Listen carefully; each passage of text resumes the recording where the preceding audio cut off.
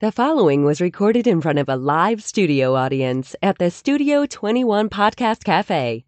This is the United Podcast Network. The following program is closed captioned for the thinking impaired. By tomorrow, I will rule the world! You think he's gone? He's not gone. That's the whole point. He's never gone! Is this some radical new therapy? You see? Well, I must have not been paying attention when you were just talking to me. Oh, the hate mail's already coming in. We haven't even started the show. That's awesome. That's always a good sign. I'm telling you, this little platform here, it's gonna make money. A lot of GoFundMe things, right? Alrighty. Hi, how you guys doing? My name's Tom Duggan here at the Paying Attention Podcast. Hi at top. Two Guys Smoke Shop at the Studio 21 Podcast Cafe. We've got a great show for you today. It's a little different than what we normally do, which is why I wanted to do it. In Lawrence this past Sunday, there were, on Friday and Sunday, there were Black Lives Matter protests on the Common.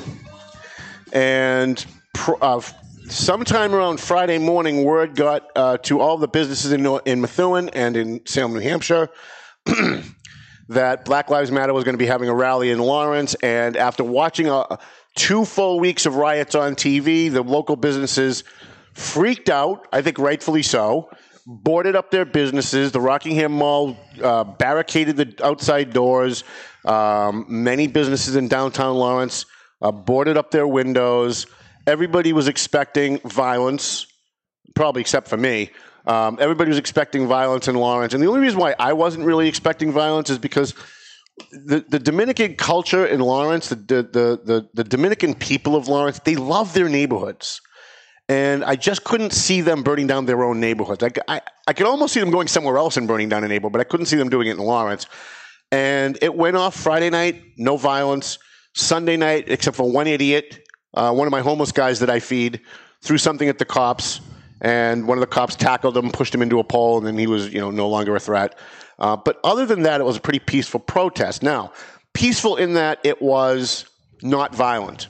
There were a lot of speakers, though, that called for violence. There were some speakers that called for hate, hated the cops, hating white people. But as I'm watching, and I was there for a little while, and then I had a friend of mine that was there streaming it. As I'm watching it, I saw this guy, Santiago Reyes Jr. Did I get it right? Santiago Reyes Cruz Jr. Cruz Jr., I'm sorry. Why do you guys have 5 names? Can I just ask you that? What's up with that? Let me tell you this. Parents, when they get married, none of them want to break. Oh, okay. They don't want to lose their names, so everybody... They want to include everything. Because it sounds like a law firm, Santiago Reyes Cruz Jr., right? That's why I kept it. That's awesome. So one of the guys that was talking had a very different message.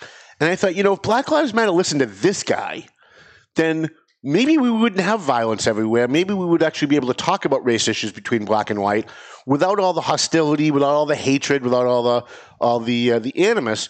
And so we started communicating on Facebook. And I said, first he asked if he could write a column for the paper. I said, absolutely. If it has to do with helping Lawrence, I'm always in, despite what all the hood rats on Facebook say. And then I started thinking about it. I went to bed, and I'm laying in bed, and I thought, I got to get this guy on the show. Like, my regular audience needs to hear from this guy, and your friends and the people who follow you need to hear from me. And we ought to be able to show people that we can have a discussion where we can disagree on political issues, but not be disagreeable without being hateful. So why don't we start? Santiago Reyes Cruz Jr., why don't you introduce yourself to people, tell people who you are, where you come from, and then we'll start talking about the rally a little bit. Yeah, and thank you for giving me the space to talk about a little bit about me. Why? Because I want people to focus on me individually for like 10 seconds every time during this little podcast as an individual, who I am. I grew up in the Dominican Republic. I was raised there. My mom, she looked at the structure of the school system around us, and she already had family in New York. So she saw that as an opportunity for me to get a better education. So she came over here, and she came here first, and then I piggyback. And I was maybe 4 or 5 months old, and 4 months old. And my father, he tried to piggyback also. However, there was a criminal in the Dominican Republic who had his same name. Oh boy!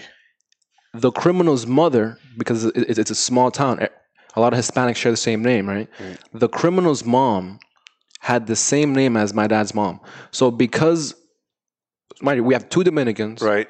So the birth certificate has those two names and you get red flag. So, and this happened during 9/11, during 2001. So any red flag during immigration process, any second look at your visa, stop the whole shebang, right? Because anyone that had anything written up on their visa, any sort of red flag because of the towers, everything was stopped.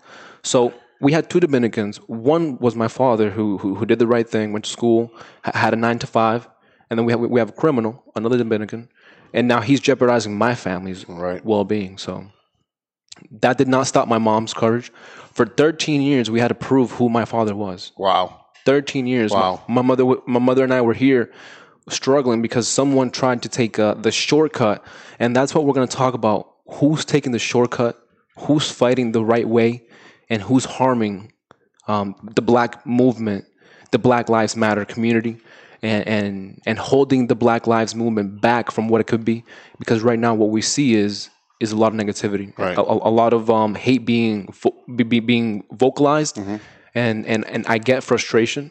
Any little child will cry in any sort of discomfortness. However, we're going to talk about today, and it's going to take more than one meeting to talk about what tools have been used and what tools need to be used. Okay. So you were at the Black Lives Matter, and your message was very different. It was about love. It was about coming together. It was about working with people of different races. Did it make you uncomfortable when they were up there saying "fuck the police"? When they were saying "defund the police, get rid of all the police"? A lot of anti-white rhetoric, not by the speakers so much, but people yelling in the crowd. Did that make you feel uncomfortable? It made me feel very uncomfortable. Why? Because right now I have brothers and sisters who are in the armed forces, serving in the United States military. I have thank them, by the way, for their service. Thank you, everyone who has served in the U.S. military, plans on serving, and has served in the past.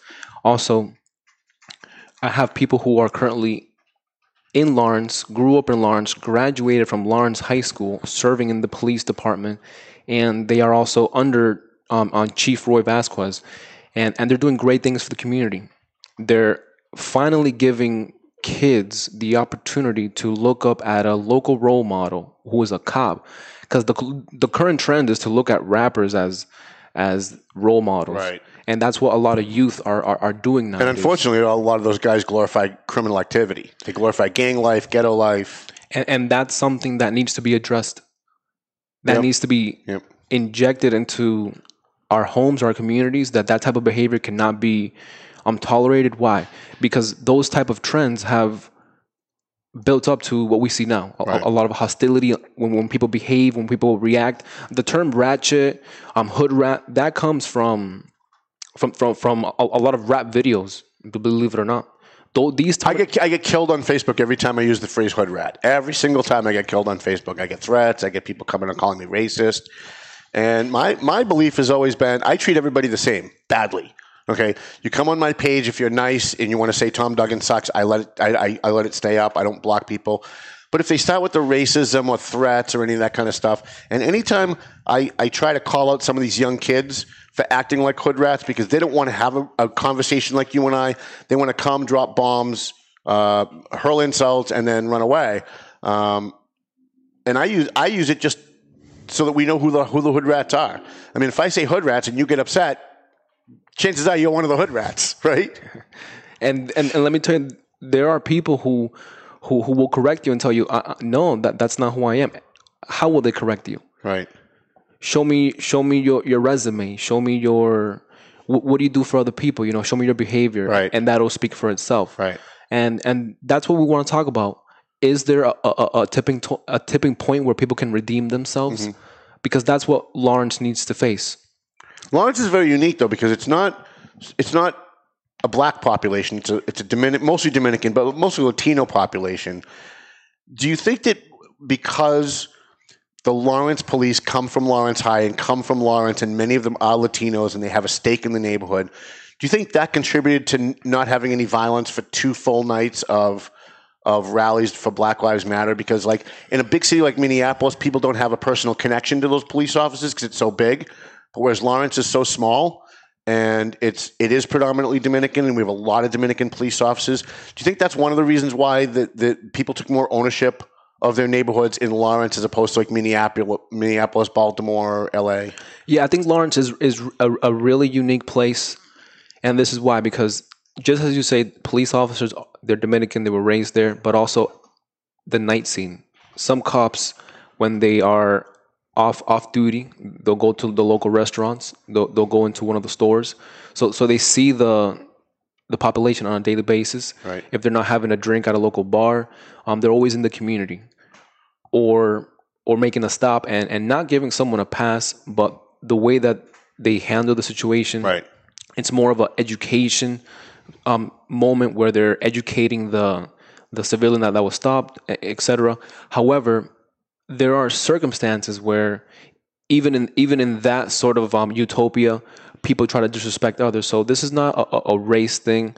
This is about an education thing. So even though Lawrence had a beautiful moment where they were able to show the world where if we work together, we can get things done. Even though they're doing that inside of Lawrence, Massachusetts, within themselves, Hispanics need to understand that what they're projecting to the outside community, Right. is being heard. Right. So that's why things like fuck the police, defund the police, Lawrence needs to make a clear decision of what they're going to do, who they're going to support, and Black Lives Movement needs to politically address the issue. Do you think they're capable of doing that as a movement when you go to their website, when you look at what they are projecting as their message is hatred toward the system? The system is racist, hatred toward cops, hatred toward our capitalist system, our economy. It almost seems like you need your own group. It almost seems like Dominicans or Latinos need their own group, because I'm hearing two different messages. And when I see Black Lives Matter in a black community or a mixed community, it's a very different message than when you go into a community like Lawrence, which is mostly Latino. Very, very different message, very different way of handling things, very different way of dealing with the police. Like I've been treated very badly by some police officers. Now, my dad was a cop, my uncle was a cop, all my cousins growing up were cops. I know a lot of cops, and a lot of the cops know me because of what happened to my dad. But I've still had cops pull me over and treat me like crap. And yeah, one of the reasons I very rarely will drive through Andover, because there's two cops in Andover that have harassed me in the past, and they're still on the force, and I want no part of any of that. But after I walked away from being treated badly, I never assumed that it was because of my race. And I never assumed that it was because of my name, or that they knew my dad and hated my dad. I never made that assumption. And I see a lot of people in the United States, when they get pulled over by a bad cop who just treats them badly, automatically assume it's because of their race, and it becomes a race issue. Can you talk about that a little bit? It almost seems like there are people out there who have a racial inferiority complex, where anything bad that happens to them then feeds into that loop of they're doing it because of my race. And a lot of times the cop's just an asshole. He's not being an asshole because you're black or Latino. He's just an asshole. Yeah. And that's the easy way out, the race card. That's something that has been used for many years. We got to stop agreeing on this stuff. People are tuning in for conflict, you know. And this is why we're going to make a killing, because we're showing people an example as to what we need to continue creating, what chapters need to be written, because for far too long, we've been. I just met you, Tom, maybe a couple of days ago, right? A few weeks ago, I'd say. So let me tell you a little bit about my history before I even ramble on to my race card answer. So my mother and I, we were growing up here. She did her thing. She started working at 825 at a little bakery. She's still there to this day, 22 years. And let's give him a free plug. What bakery is it? Joseph Bakery. Oh, okay, Joseph's. Down on Andover Street. Yep. So I grew up eating pancakes, lunch, dinner, breakfast, all day, every day, because it was free for her. Right. And my dad would always tell me, education is your way out. I started working selling newspaper, and before you know it, I was in college and served my time a little bit in the National Guard. And during this time, I was just following the rules, and I wanted to have fun. But guess what? My fun was playing football. My fun was going outside, and some of my friends, their fun was sneaking out, taking the extra $5 from the mom's purse, doing things like that. And it all comes down to what they were exposed to early on. Right. And even though I didn't have my father physically there with me, I still had his presence over the phone. We were able to talk to each other. So I still had that sub-family where I had my mom and dad. And a lot of kids in Lawrence, they have young parents. They let them watch whatever they want on TV, and that hurts a child. So where did that little kid learn to start twerking at 7 years old? Because mom was recording a video on Facebook. Right. You know what I mean? Because mom had a child early on. Mm-hmm. And early on, she wanted to continue having fun with her life, and then sadly, she had a kid watching her do all these things. So, Lawrence needs to take care of what we call education, how they're exposing their kids, and this is why I want to talk about the race card, because it's the easy way out. If we look at history, if we study history and we look back and we pretend we're at a college dorm room just chilling on a Friday night, we will see that black people have been in the opposite spectrum where they were enslaving white people. Right. We'll see that throughout history. Right. And a quick example of that was in Egypt. Right. Let's go to Egypt. Who built the pyramids? The Jews. The Jews. Right. And this is biblical. This is something that we know for sure. So history over time lashes out at a certain populace, and it's not based on your skin color. It's based on what you project, how you handle yourself. Look at Barack Obama. We had a great black president. Why? Because of the way he carried himself, and not for one moment did anyone think that this guy was uneducated. Maybe he had a couple things that people didn't like. I had things that I didn't like. He approved a lot of policies that were against who I am as a Republican. You know, who I believed in. Wait, you're a Republican? I'm a Republican. Oh my God. And it's because I'm a hardcore Christian, and if you have Christian values, you will stand up for your nation, and you'll look at history. And the Republican Party is the party that actually represented the black community. Right. Believe it or not, during the Civil War. So black people throughout history have had a great significant role in the development of the Western world, not just the Eastern world where we are now.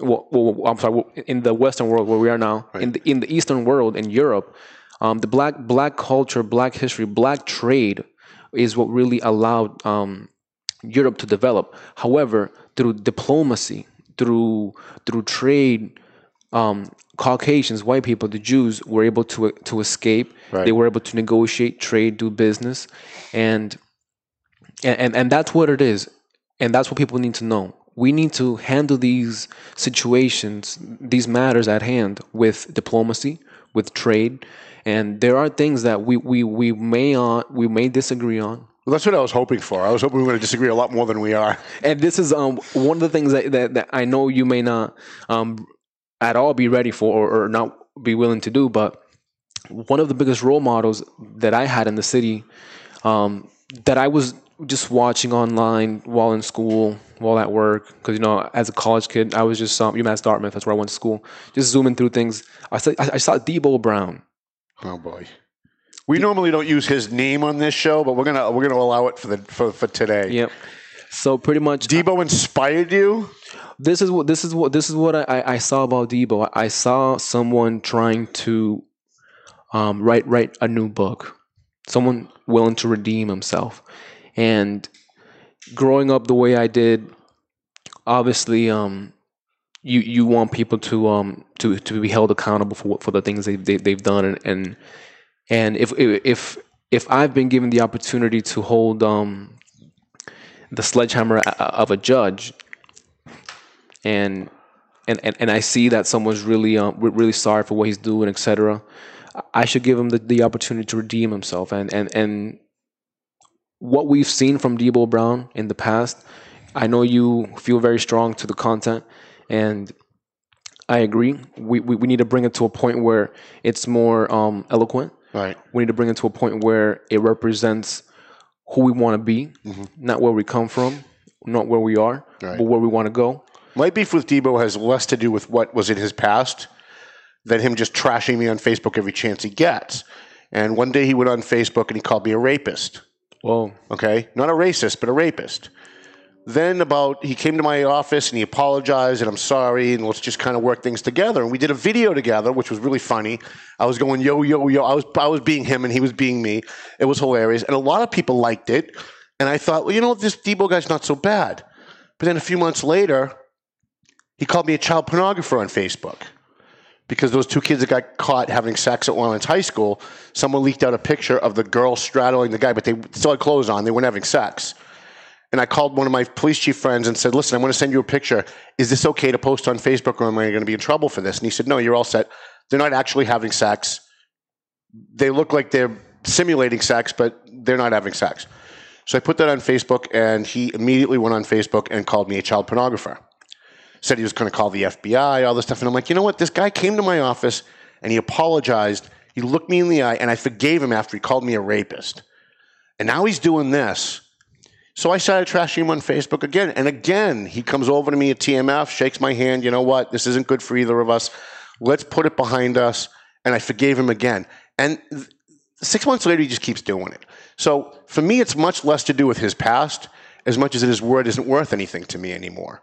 Because if someone called you a rapist, I'm pretty sure you'd think long and hard before you'd forgive them if they did it publicly.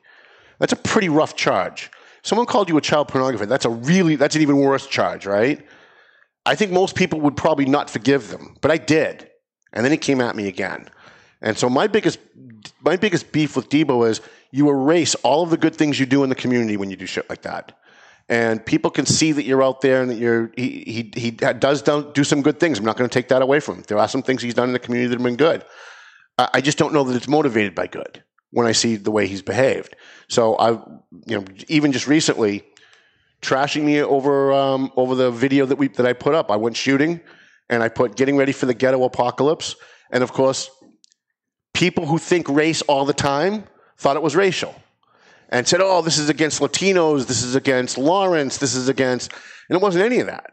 It was I'm watching TV and I'm watching Minneapolis burn down. I'm watching Baltimore burn down. I'm watching Los Angeles burn down. And it's not rich white people from multi-million-dollar homes doing it. It's poor people from the ghetto of all races. And, of course, he screen captures it, puts it on his page, and he starts calling me a racist again. Rather than calling me like you did, you instant messaged me, rather than communicating with me and saying, what did you mean by this? And do you realize that people might take it a different way and have a conversation about it? He wasn't capable of doing that. It's one of the reasons why I wanted to have you on. You were capable of doing that. Yeah, and that's the type of discipline it's going to take for all of us to be able to address those topics. And I've spoken with Debo. I spoke with him before the show today, and he wants to write new chapters. He wants to create a beautiful scenery for Lawrence to be able to relive what it was. Because on the column you posted on the Value Patriot, I wrote, Lawrence, Massachusetts is a city of immigrants, always was, always will be, a stepping stone for all new coming legal immigrants who wish to pursue their American dream. And again, the terminology is legal. I have no beef with Mexico. I believe we should have a better relationship with Mexico. We could increase our economic wealth through Mexico, have better work, better trades. But what Trump wants everyone to have a registered account. Everyone's coming legally, have a transaction. Right. And that makes sense. Right. I'm all for immigration as long as people come legally. I don't care where they come from. I don't care if they come from Africa. I don't care if they come from Europe. I don't care if they come from China. Yeah. Just come here legally, go through the same process. Because to me, there's some black guy in the Congo somewhere who applied for American citizenship, who applied to come here legally. And he's waiting 10 years. He's going through the right process. He's paying what he's supposed to pay. He's getting all of his physicals he's supposed to get.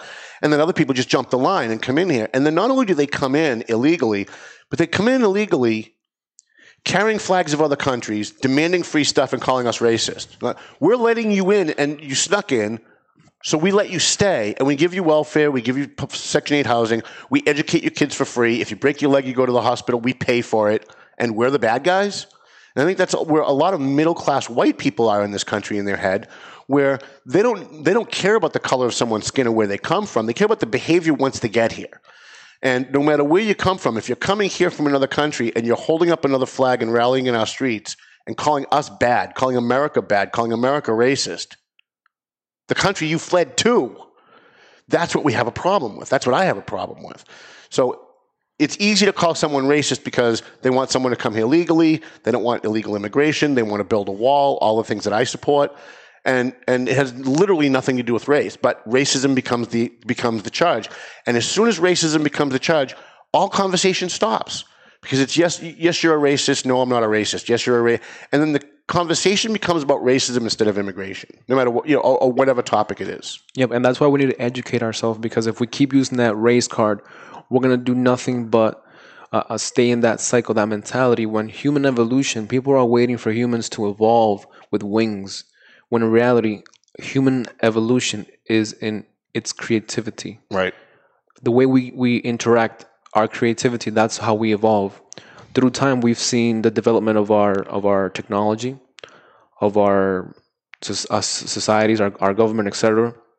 And that's what people need to move past, that race card. Because if we continue using that race card, we're going to continue supporting the term reverse racism, where now we're pointing at white people, and any little thing that white people do, they're being attacked on. I have white friends who are calling me. They've been crying. They feel really upset. They've been hurt emotionally, physically, spiritually because of what's going on, and that's not fair to those innocent people. And I have to look at this as a leader, because if I lean too far left with some radicals who are saying defund the police, fuck the police, I'm also going to hurt them by not educating them. As leaders, I need to straighten out and guide their efforts. How do we get those people to listen to people like you? I bet there's a lot more people like you in the middle who don't fall in line with the far left stuff about defunding the police in America's a racist system, who agree that, yeah, there's racism and it needs to be addressed, and we need to address it harshly, and we need to not make excuses for it. But it's not as systemic as they say that it is. There's nothing in the system of criminal justice where, unlike other countries, where you get treated differently based on the color of your skin. And I always hear people say, well, a white person is more likely to get more jail time for the same crime as a white person. And on the surface, that sounds really racist if it's true. And let's just assume for a minute that it is true. But it doesn't take into account the underlying issues. A lot more of the black people who are being arrested or being charged with that particular crime that a white person got less of a sentence for, well, the white guy might not have had a record when he got arrested. And the black guy's record might have been a lot longer. So there's a lot more things under. You can't just throw a stat out and say, therefore it's racist. We have to have a conversation about what the underlying issues are of that, and then try to address it. One thing I want to touch off with you, and we've got some questions from the audience too we'll get to. You talk about education, and one of my biggest frustrations is the public education system.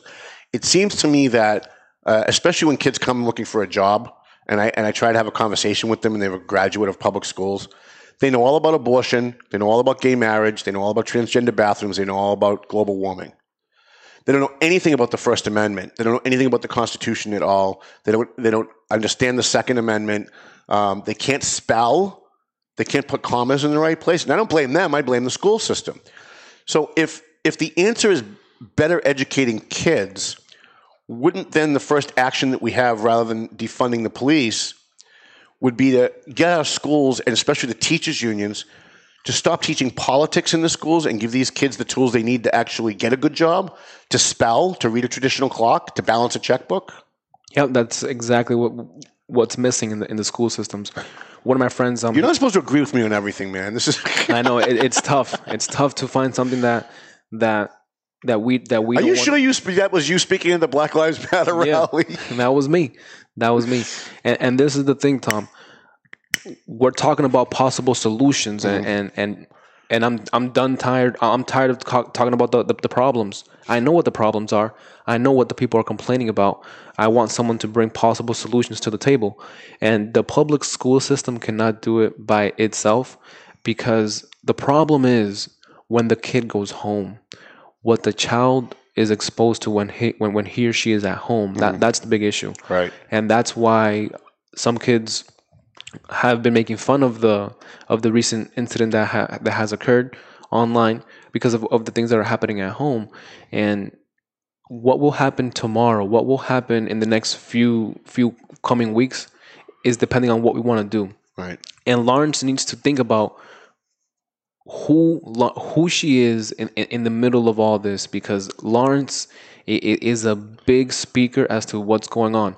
Within Lawrence's protest, there were some signs who did not look homemade. Right. They looked professionally made, and they said defund the police. So I believe this is a democratic approach to try to influence political gain, because what they're really looking forward to is not to defund the police, but to replace the people who are currently in the police system, give the badge to someone else. And I understand that's a movement that if police officers are not going to do their job the right way, they should step down. But those people who are saying fuck the police, defund the police, are actually giving way to a democratic strategy that is said to put Biden in power, because a lot of people in the crowd are actually white people doing these things with these. Because I'm telling you, these signs are not homemade. Right. Some of them are professionally made, and it's a strategy within the Hispanic community to try to incite them to fight against whites. Right. So we're being led into more war. You know what I mean? By bigger powers at play. Right. And that's what Black Lives Matters needs to understand. That Black Lives movement needs to understand that they're being manipulated to fight a war for a political party. Yeah. Right now, if you look at what's going on in DC, I don't know if you've heard, but there's like 6 blocks that's being controlled. Oh, it's Seattle. Okay, Seattle. Yeah. Okay, good. Yeah, I just started posting about that last night. I was actually surprised. I heard it on Tucker, so I started doing some research. And you get this warlord who just literally took over 6 whole blocks of Seattle. And I keep looking, saying, where are the police? Where is the military? And where are our leaders? This guy literally is taking people hostage, and nobody's challenging him. Like, they're just letting it happen in the United States of America. It makes normal people question our own safety. You know, we think that we're safe when we're walking through our neighborhoods. We think we're safe when we go to downtown Boston and go to eat, go to a show. And then you see this, and there's no authority challenging this guy. And you got to wonder, how safe are we really? If we don't have leaders that are willing to step up. And speaking of leaders too, and I don't want to change the subject, but I guess we will for a second. One of my frustrations with Lawrence not moving forward in the last 10 years, Dan Rivera has done some great things for Lawrence as a mayor. But I think the pivotal point in his mayoral term was when Donald Trump called out Lawrence as the hub of the opioid crisis. That was such an incredible opportunity for Dan Rivera to get up at a microphone and say, you know what, President Trump, you're right. Lawrence has a drug problem. We have a gang problem.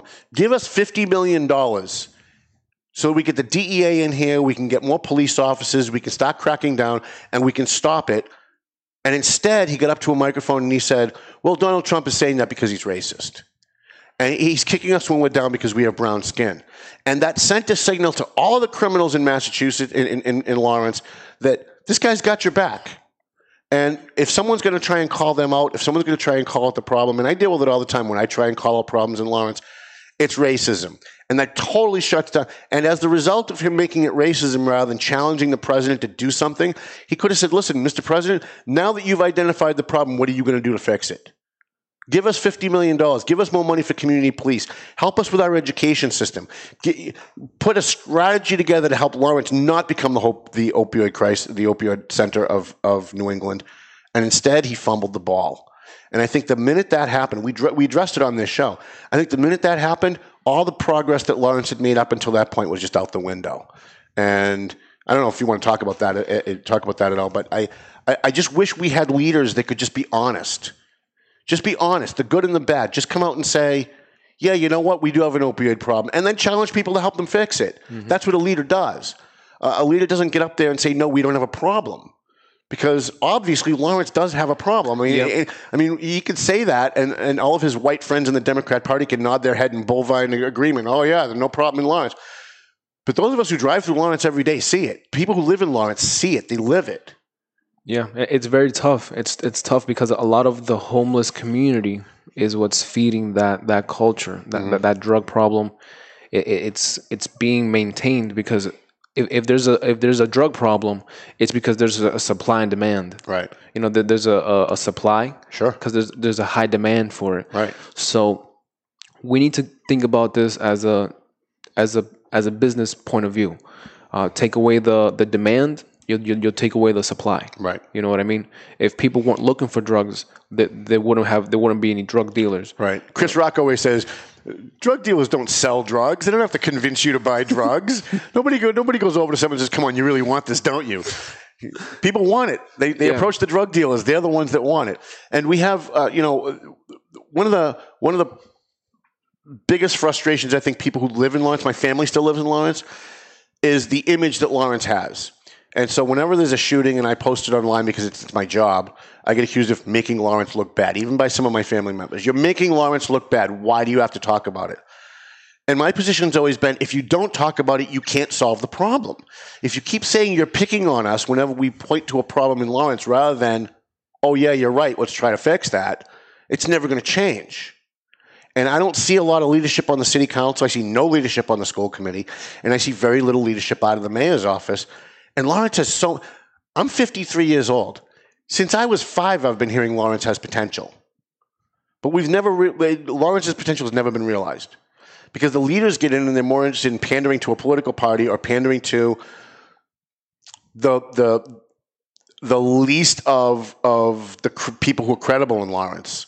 You know, the people that want to cry racism, the people that want to be victims, and they just pander to them. And then those people give them money for their campaign and they continue to maintain power. I'm looking for people like you.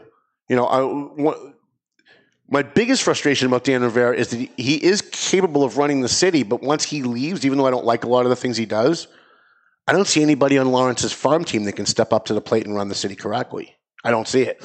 Until I met you. Now I'm hoping maybe you'll run for mayor next year. Who knows? We'll see how the fundraising goes. Mm-hmm. There's a potential candidate. I believe her name is Anna. I've been away from the runner-ups who's trying to get their hand in there. I know there's a lot of people who want to run it, but their English is not the best. Right. Like Brian DePena, he wants to run for it. But I love Brian. Yeah, he's a great guy, but he might have a barrier. Right. You know, we'll see. I just wish he was more proactive. If he's watching this, I love Brian. My frustration with him is he's not proactive. Like, he responds to things that come to the council table, but he's not out there looking for things to solve. Yeah. He needs to be partnering with people. Mm-hmm. He definitely needs to widen his margin.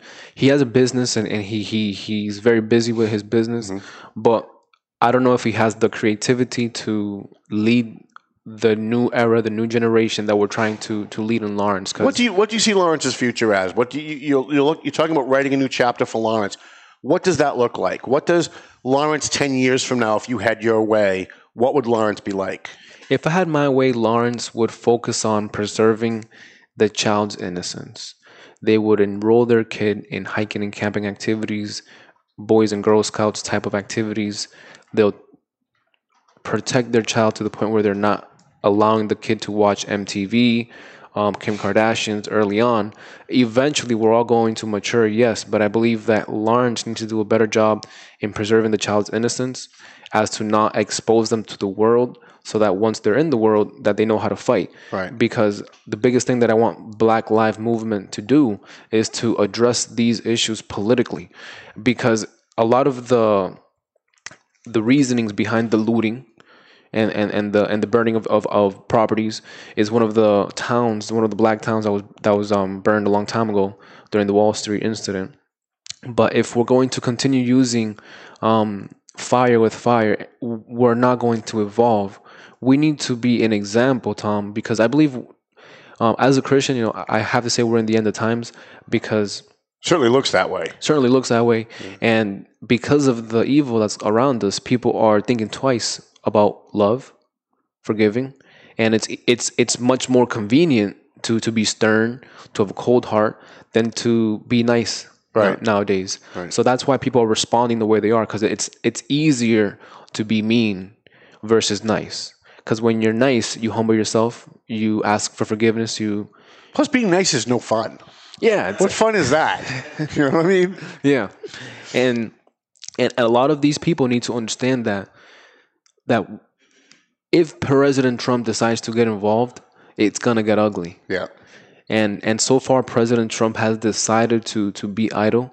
He's decided to let the movement hopefully die out on its own, so that people could calm things down on themselves. Right. But what's going on is that people are publicly saying things like this, like "F the police," "defund the police," and that's only hurting yourself, because you're not thinking at a cognitive level. You're not being educated when you say these things, and you're Right. just hurting yourself. Do you believe that there is white privilege? There is something called favoritism, and I believe a lot of people have experienced favoritism, not just because of the color of your skin, but the way you look. Sometimes the way you look can give you privilege. And it's not just white privilege, but there's also attractive privilege, rich privilege. I'm with you on the rich. I think there's much more of a rich privilege in this country than the white privilege. Right. If you're rich and your kid gets arrested for drunk driving, and you know the police chief, and you can pick up the phone and you can call them and make a donation to some police organization, you might be able to get your kid, not to have a record. Yeah. We saw the rich people in Hollywood that were paying to get their kids into college and pretending that they were on the road team and all this other stuff. And it wasn't because they were white; it was because of they were rich. But I guess what I'm asking is, do you think that there is white privilege? Do you think? Because when the average normal white person hears the term white privilege, most of us think, I worked 3 jobs, right? I'm barely making my rent. What are they talking about? What privilege do I have? There's a lot of white, poor people in Lawrence. Most of the homeless people in Lawrence are white. Mm-hmm. And I don't see them having a lot of white privilege. However, white privilege might mean something else to the people who are saying it. And so that's why I'm asking if you think that it exists, and if so, how? And that's why I want to bring out, it's all about perspective and the person, because the problem is the individual. White privilege exists to the point where people feel safer around white people. In that sense, white privilege does exist, where white people are less intimidating versus a black man or a Hispanic man. So in that sense, I believe that white privilege does exist, because the media has protected the individual to the point where the white man is Superman, and the teachers, the white lady type of thing. So people feel more comfortable around white people just because of the way the media is doing it. Because remember, the media is what's causing all these issues, and that's why people are fighting the wrong fight. Because they don't know who their enemy is. Right. Somebody asked me the other day. They said we were talking about this white privilege, and I told him you were coming on. Told him I was going to ask you the question, and he said, "Don't tell me about white privilege." Here's what he said: "Don't tell me about white privilege. You take a 14-year-old black kid and have him walk through an all-white rich neighborhood in Andover, and he's probably going to go home okay. You take a 14-year-old white kid and walk him through Roxbury at 2:00 in the morning, and he's probably not coming home. So don't tell me about white privilege." And I started thinking about that, and that's probably true, but that doesn't necessarily mean there isn't white privilege. Like I'm trying to keep an open mind on this. So if there is white privilege, you think it's more in the fact that people feel more comfortable around white people. Is that all the media, or is it maybe something else? It's definitely something else, and because when a black person comes into a room, or a Hispanic person comes into a room, well dressed in a Sunday suit, wearing his Saturday clothes, he fits right in, he blends right in. But now we have a lot of white kids trying to copy a lot of black culture, where they wear their pants below their. I want to kick him in the ass every time I see it. Anybody of any color, when I see that, and this is the thing that what are we trying to project? So when the media projects that black culture, they're projecting that the pants under your ass, right? The negative aspects of black culture. The negative aspects of black culture. So that's why when you look at white people, you think about the lawn, you think about Home Depot, you think about a Sunday cleaning, So these are the things that the media has displayed. A lot of black culture, the media shows a lot of Lil Wayne, a lot of rap. So that's what black people sometimes draw to, and that's what people think about when they think about a black person. They think about all these rappers, they think about all these negative things that the media is projecting, as opposed to a lot of commercials. They present white people with next to the lawn and Doing the laundry. right. Mr. Clean, Right. a lot of things. Yeah. So We have some questions from the audience. One person asks, do you think racism is a learned behavior, or are people born that way? it's a learned behavior. Every human being is a sponge. Human beings are sponges, and that's why we're going to make a killing in this new movement, because we're going to challenge people to either bend towards progression or stay stagnant where they are and rot. Because as creatures of habit, we learn, and a child can be brought up to eat veggies, or he can be brought up to eat McDonald's. Right. So a child can be brought up onto love, or he can also be brought up onto hate, if that makes sense. It does. Somebody else asked, would it help if Lawrence had a multicultural center where young people could go of all races? Lawrence, Massachusetts does need a program where people can come together despite your differences, despite what you and I may disagree on, but we can talk about our agreements, what we have in common. Right. And that's how I pretty much positioned myself for this show. I want to show the audience how I'm willing to talk about what we have in common, and less. I was hoping more we could talk about what we didn't agree on. Yeah. And so we could get people, more people watching and maybe listening to the other messages. But this could work out well. We've still got a lot of people watching.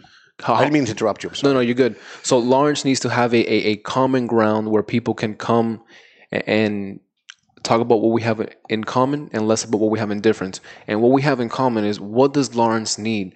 I know we've been talking a lot about the issues, but what I believe is it's citizens actively restoring essential surroundings. We need to open up the resources so people can go hiking and camping, so people can go after school, because remember, this is an after school involvement. When they go back home, they need to be given the tools to have credit knowledge early on, right, and also a little bit of history. So this is something that takes money. So people in Lawrence, people who want to fund a better Lawrence tomorrow, they need to be willing to commit to $5-10 a month, because there needs to be a staff 24/7 to run these activities. And I know, Tom, you want to be part of that. And I believe you will be part of that, because I know you want to paint a better picture for Lawrence, Massachusetts, because no one ever raised a statue to a critic, someone who was always fighting, and that's why I don't want to fight. Right. I want a statue to be raised under our name. Hell yeah. Why? Because we're introducing a new era, and we can do that if we organize the funding.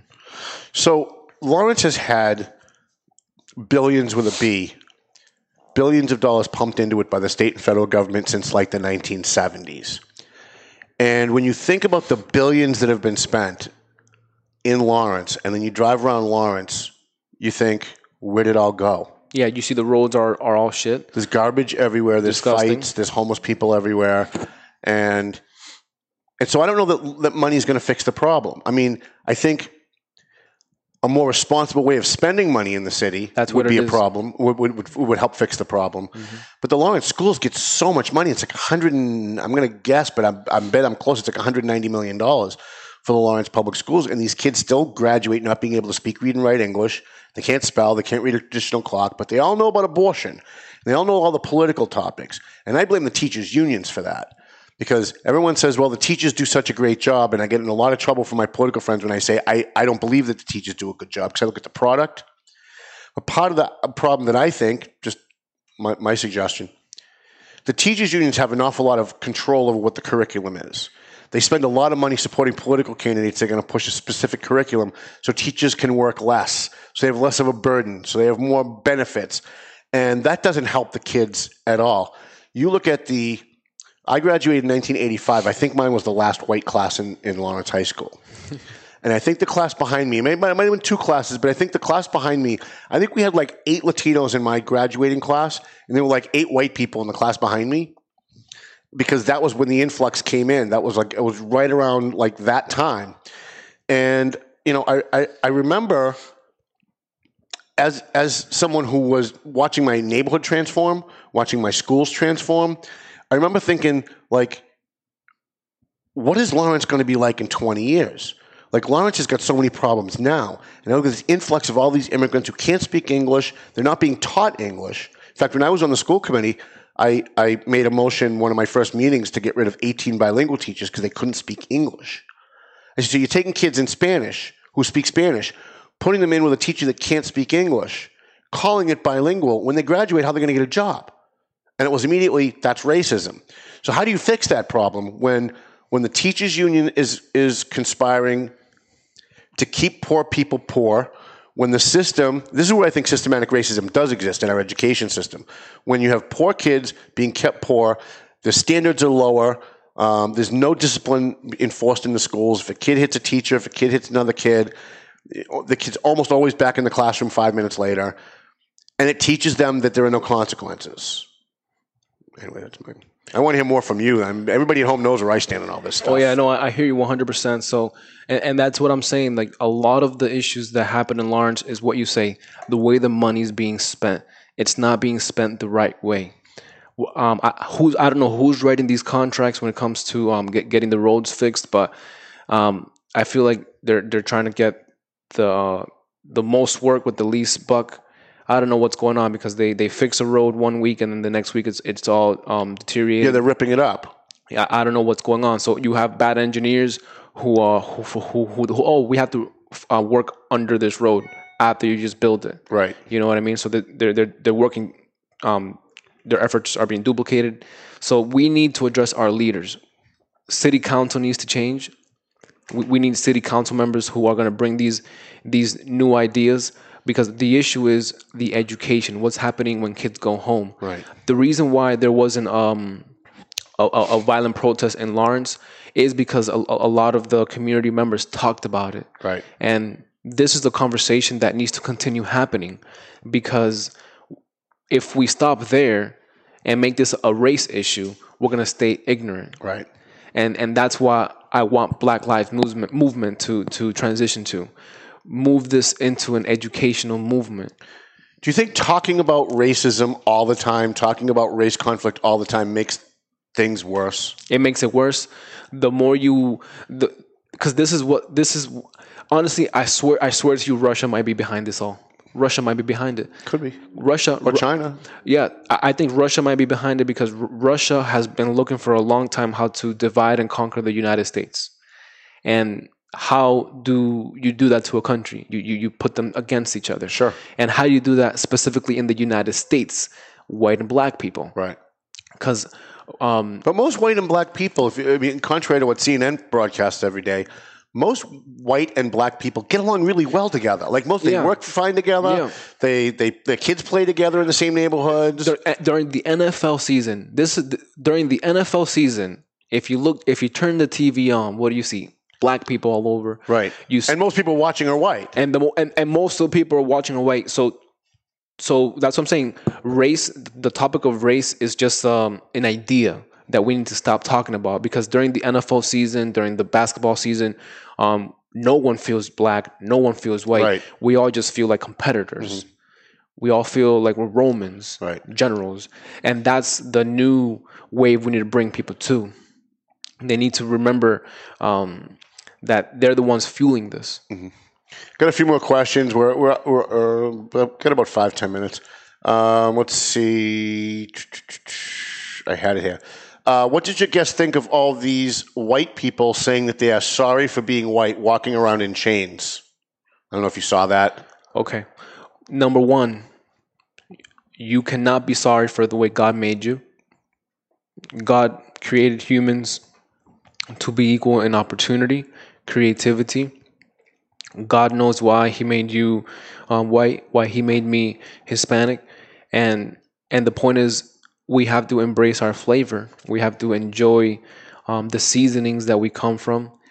And to the white people who are stabbing themselves in the heart, who are making themselves feel burdened, I want to tell you, don't project that type of behavior because you're just going to weaken the movement. You're going to make this a race issue.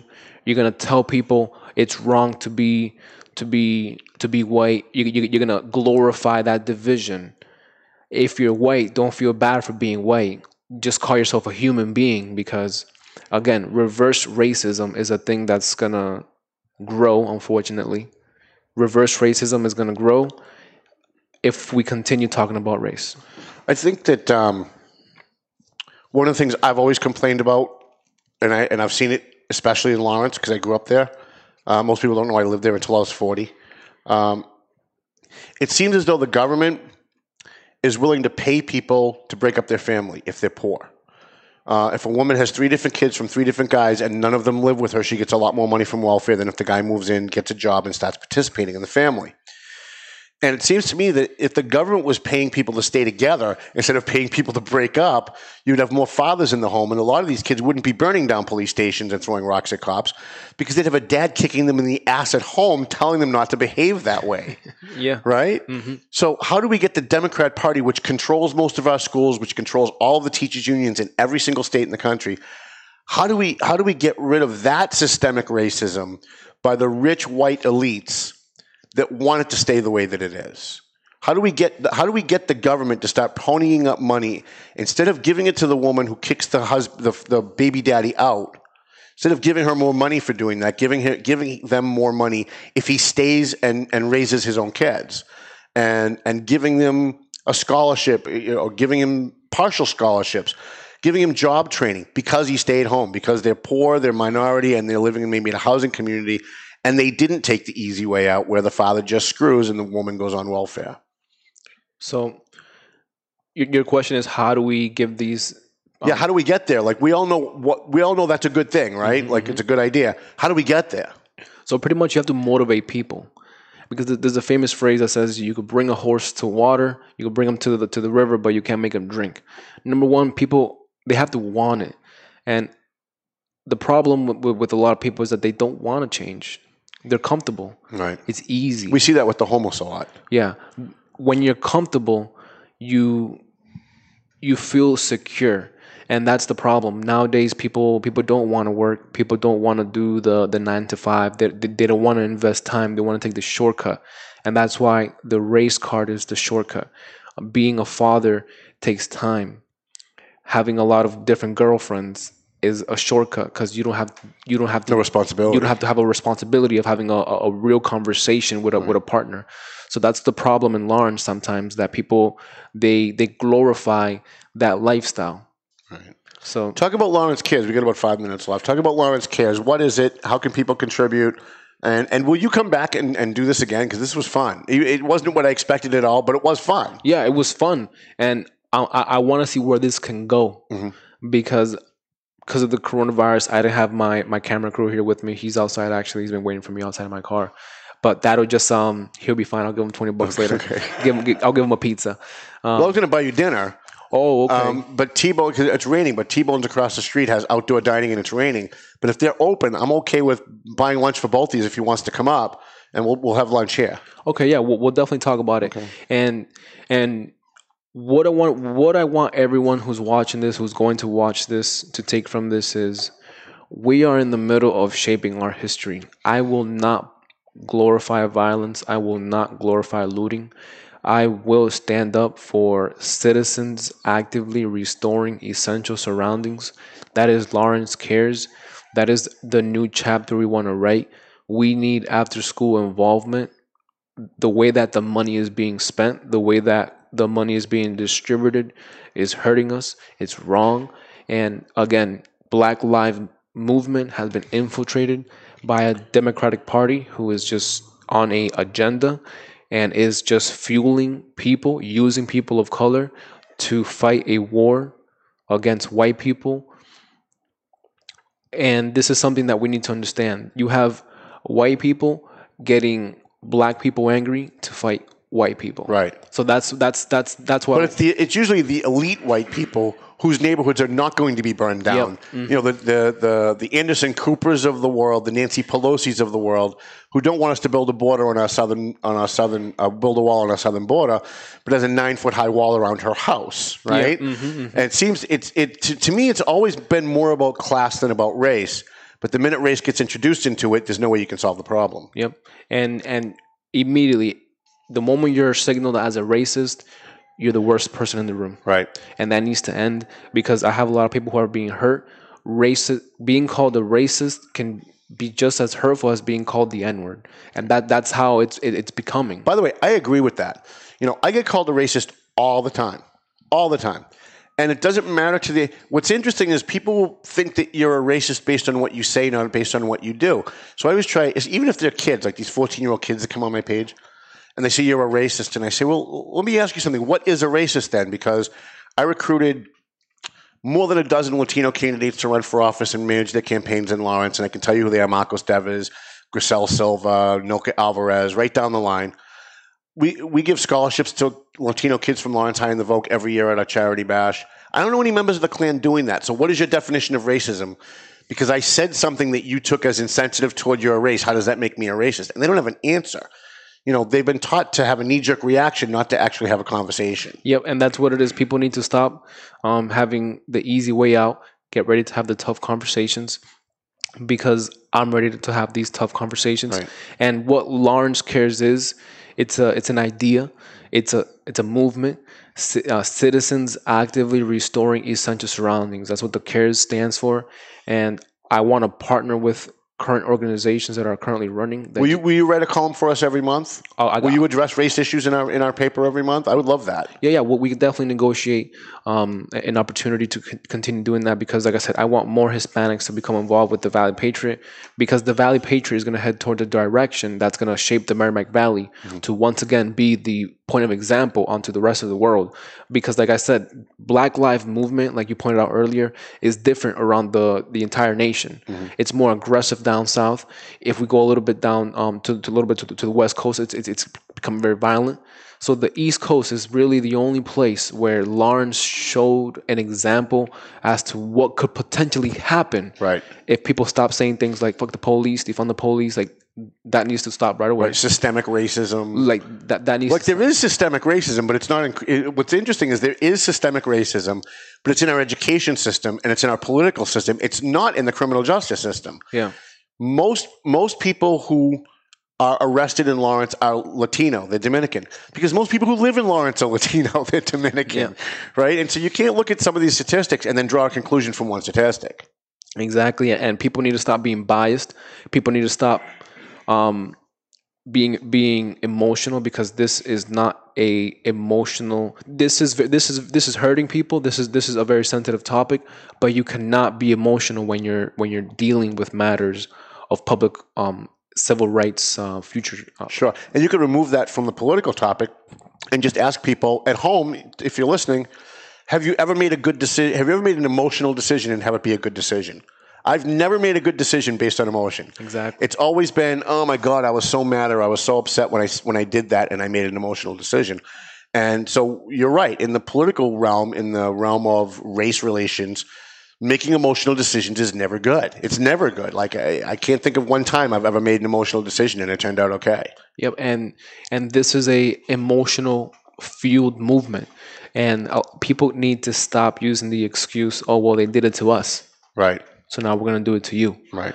Because we need to, I don't want to offend anybody, but we need to look No, offend everybody you can. We need to look at Jesus as an example. What would Jesus do? I know we're up against time here, but you brought up Jesus, and I want to bring up one more point before we go. It seems to me that, and one of the things that's always bothered me since I was in high school, was that we preach Martin Luther King as a hero.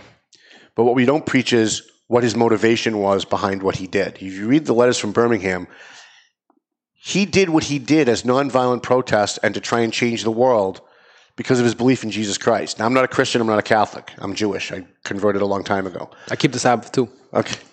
But we don't teach young kids today, young black kids in our public schools, that Martin Luther King's motivation was coming from love. It was coming from his belief in Jesus Christ and what Jesus Christ taught. And whether you believe in Jesus or you don't, it's important to understand what his motivation was. Because you can't, on the one hand, say, we believe in Martin Luther King, he was a hero, and then in the next breath say, fuck the police, burn down the police station, white people are evil.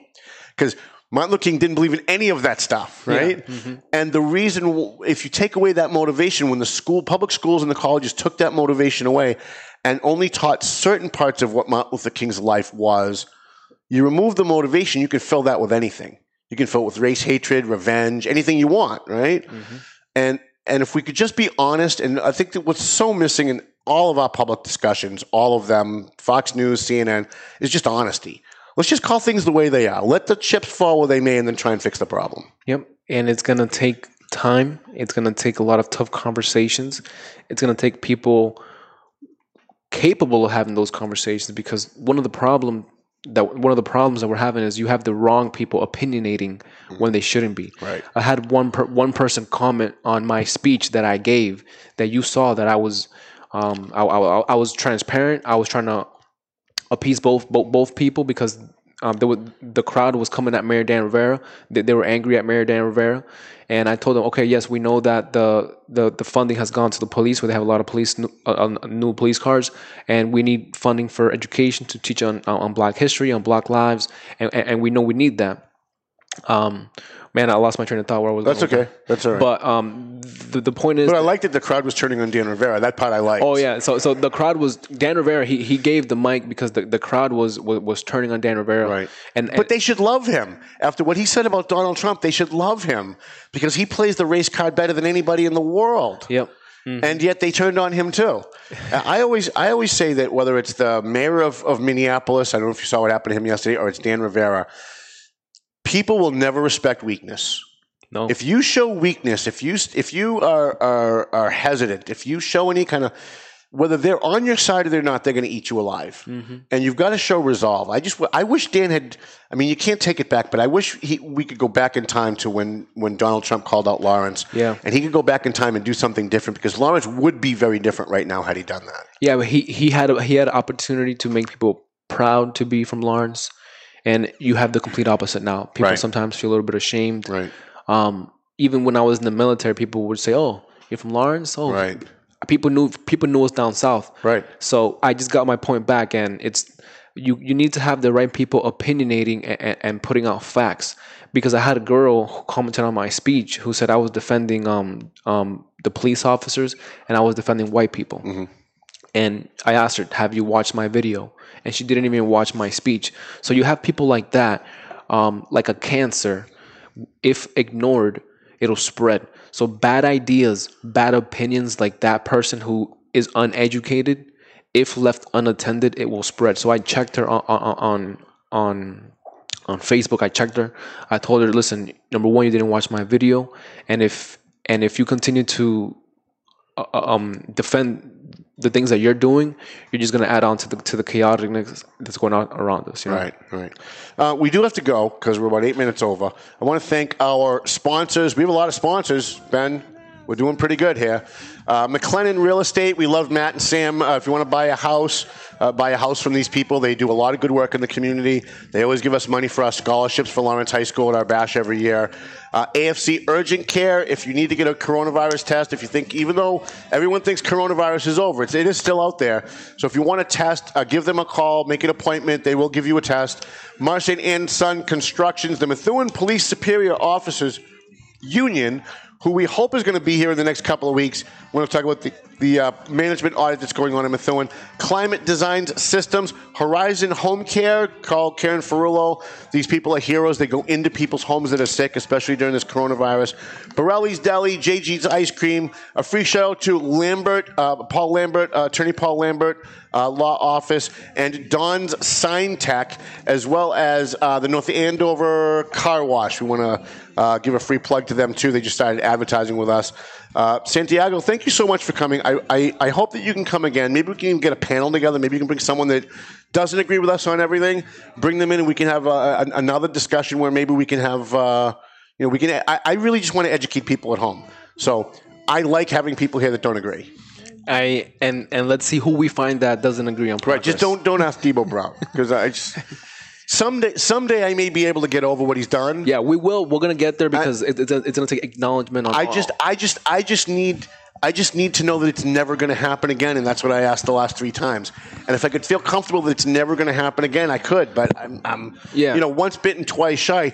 4 times bitten, because if we get 2 power lords like you and Debo Brown in the same activity, in the same movement, right, you're gonna have a lot of black and Hispanic people. You're gonna have a lot of white people, right.